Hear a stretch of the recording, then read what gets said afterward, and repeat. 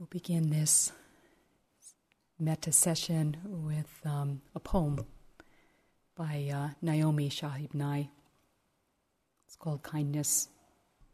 Before you know what kindness really is, you must lose things.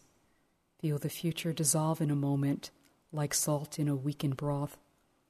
What you held in your hand, what you counted and so carefully saved, all this must go so you know how desolate the landscape can be between the regions of kindness. How you ride and ride, thinking the bus will never stop. The passengers eating maize and chicken will stare out the window forever.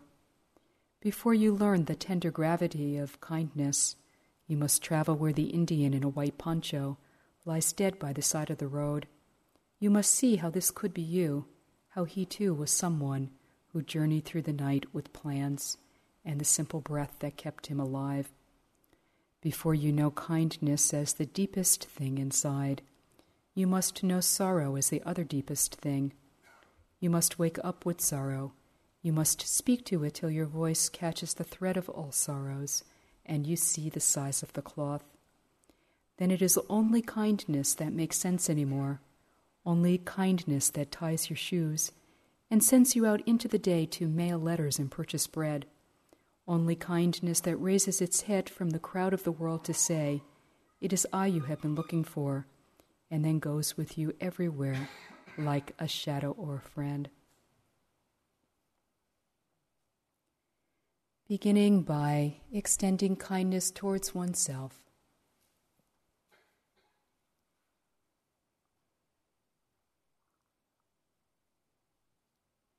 May I live in safety. May I have mental happiness. May I have physical happiness. May I be fully at ease. As wholehearted as possible.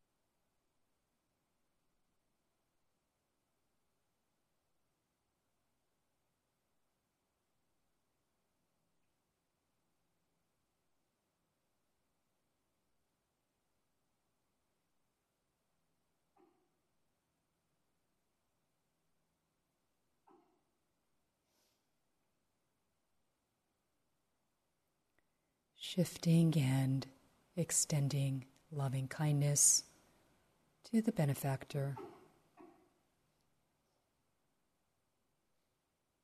May you live in safety. May you have mental happiness. May you have physical happiness. May you be fully at ease.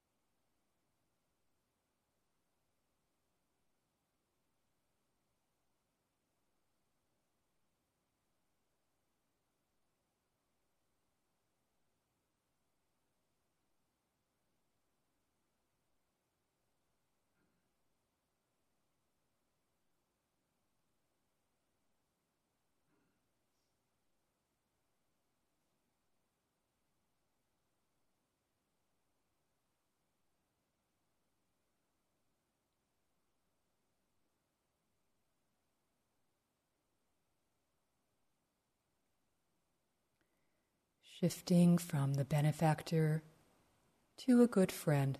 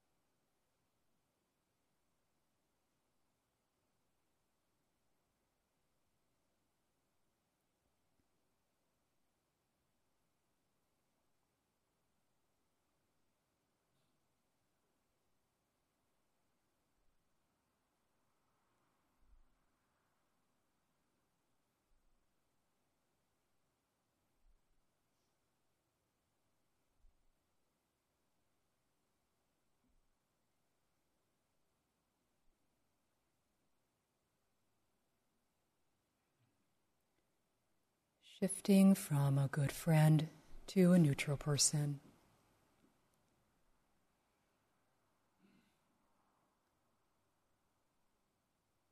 Same neutral person as yesterday.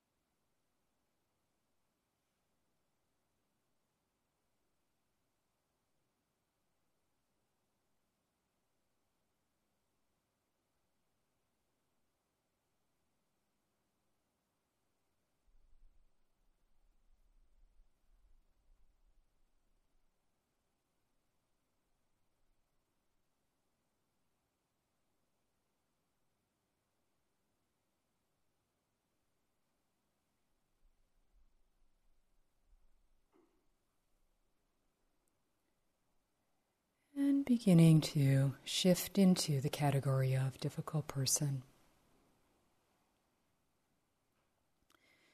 Before moving into this category, I'd like to read you something.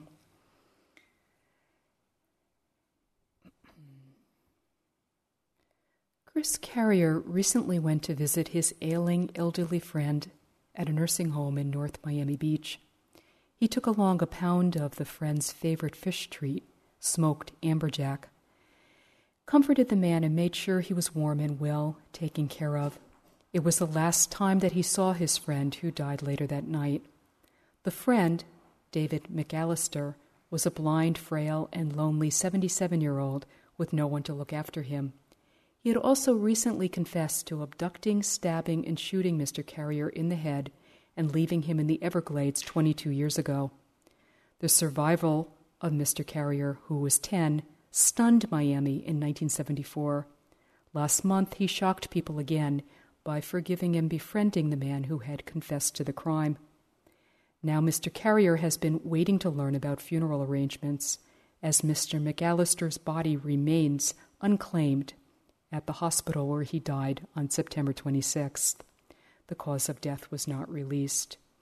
Mr. McAllister left no names of family members, and Mr. Carrier is about the only person who wants to pay respects. This provided closure for him, Mr. Carrier said. He wanted to say, "I'm sorry," and I wanted to tell him, "No harm done." Mr. Carrier was blinded in his left eye as a result of the shooting, but he said he did not feel that he had been permanently traumatized, adding that he bore no ill will toward the man who had kidnapped him and left him to die. "It wasn't hard for me to show compassion given his circumstances," said Mr. Carrier. "I moved on. This event did not haunt me all my life." The first time that Mr. Carrier visited Mr. McAllister at the home, he began to cry when he realized the young man before him was the boy whom he had hurt and abandoned. When he was asked what he did, Mr. Carrier said, he sort of gasped and said, "I left him there," and began to cry.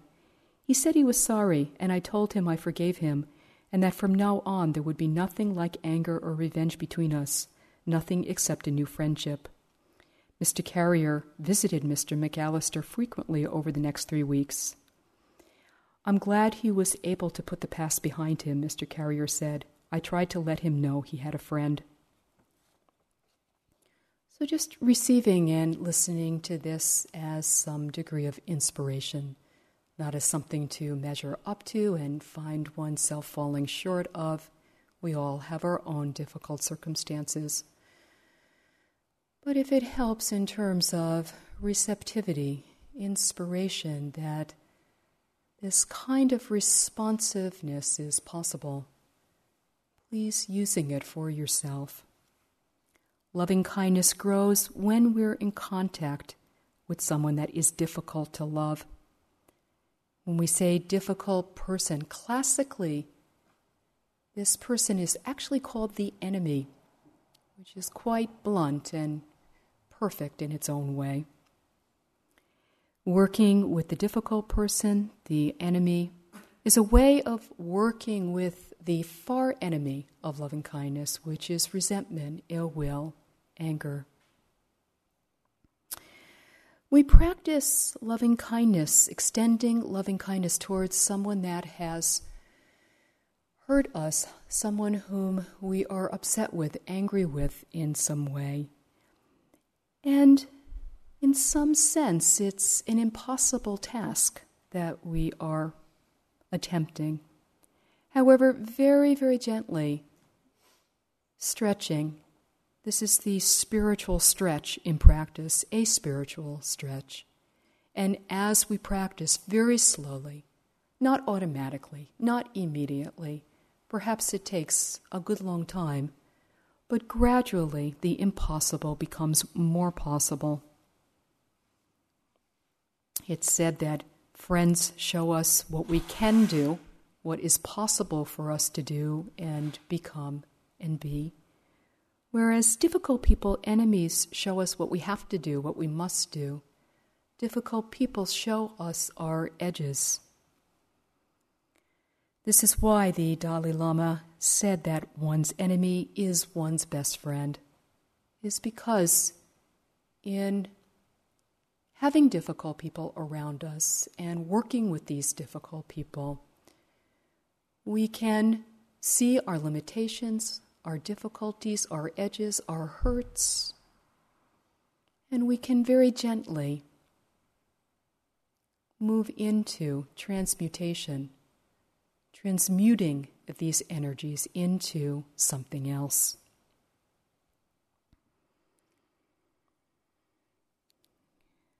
The difficult person shows us the places where we hold hurt, where we hold limitation, and it tests our ideals, our ways of thinking about ourselves, because our difficult people do not fulfill our desires in any which way.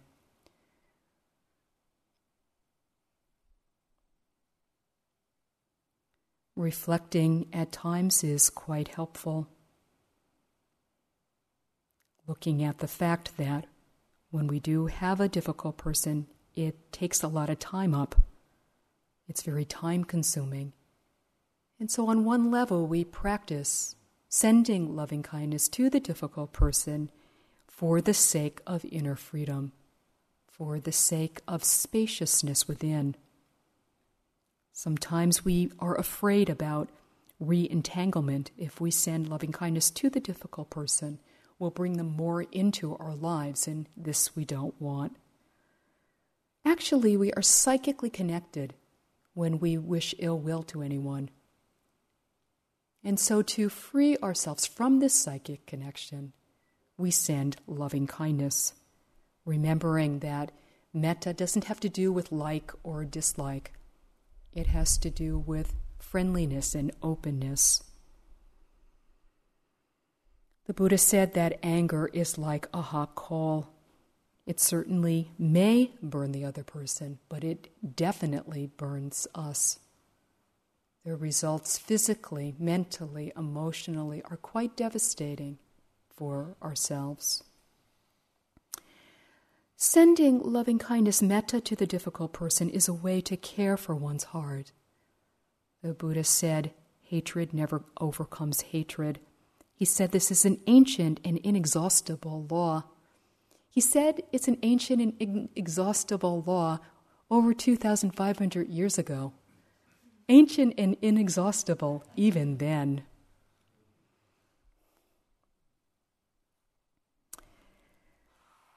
Peacefully coexisting with the unpleasant, recognizing that fear and anger, hurt, cloud the heart, cloud the mind, making wise choice. Very difficult, if not impossible.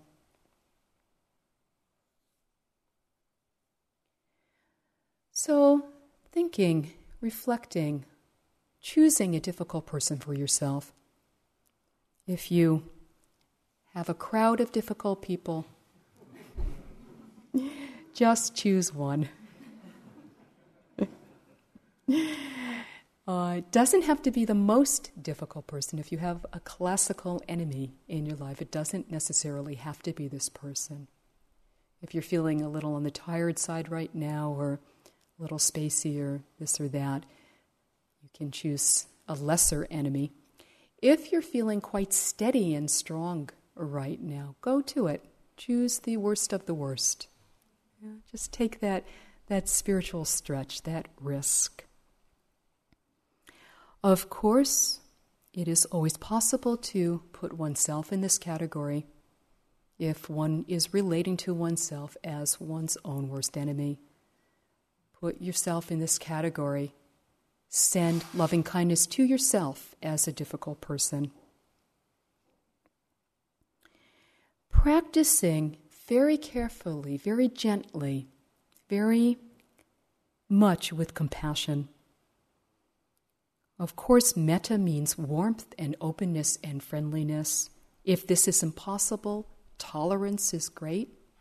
If even tolerance is not possible, simply not nurturing ill will is wonderful. Not deliberately wishing harm, not dwelling on another's faults.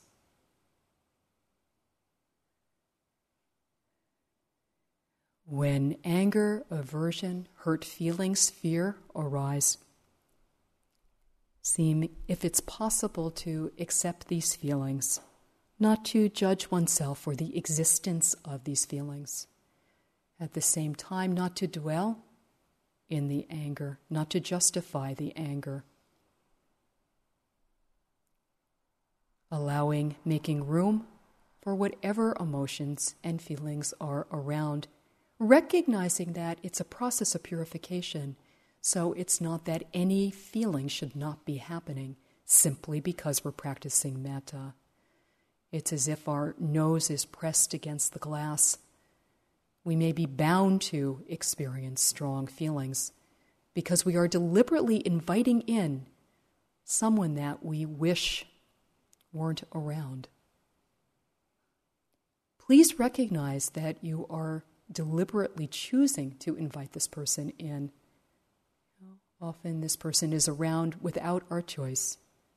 So recognizing how empowering it is to actually decide to choose to find freedom through loving kindness right now in relationship to this person.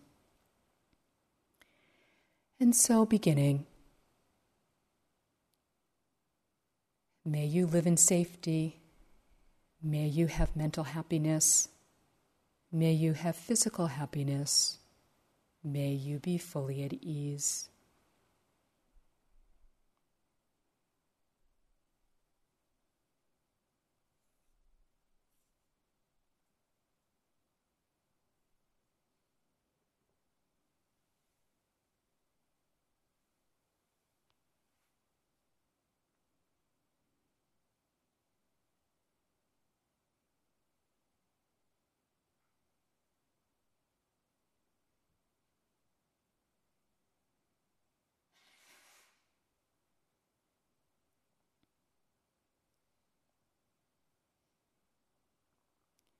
If very strong fear or anger arise, don't try to push it out.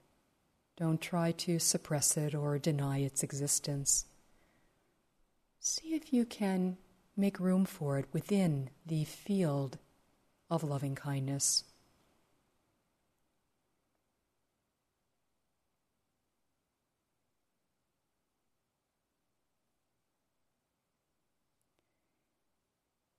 It may also be helpful to vary sending loving kindness to this person and then sending loving kindness to yourself. Sending loving kindness to this person and then sending loving kindness to yourself, going back and forth between the two.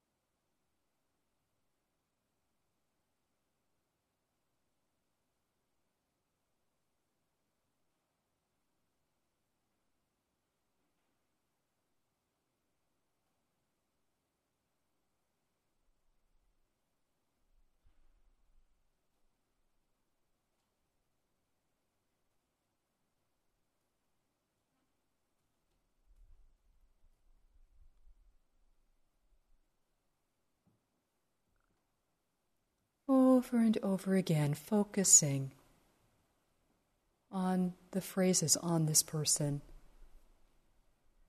You don't have to have great belief or faith that this will help, that this will free oneself.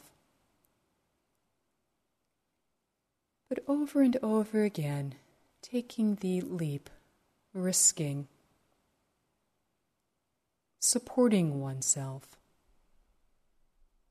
When you find that you've gone off into stories, descriptions, thoughts about how the situation can be figured out or resolved, letting it go. Coming back to the phrases once again. We're doing something different than trying to figure out how things can be different. We're allowing things to gradually become different through the practice itself.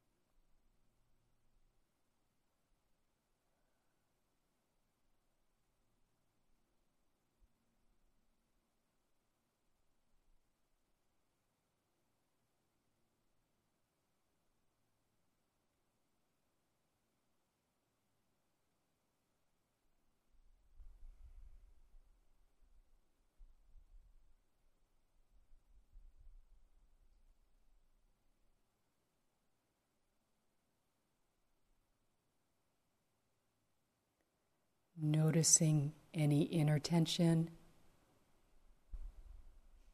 physical tension, and allowing yourself to relax. Relaxing into the phrases in a steady way over and over again.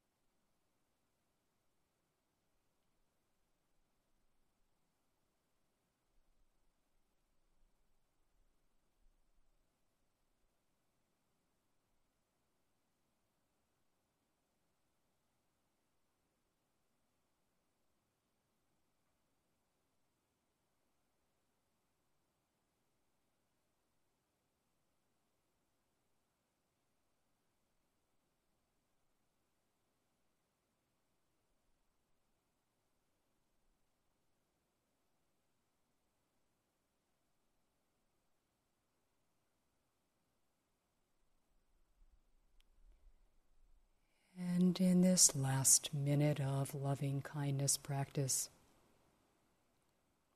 opening and extending loving kindness to all beings, including oneself. May we live in safety. May we have mental happiness. May we have physical happiness. May we be fully at ease.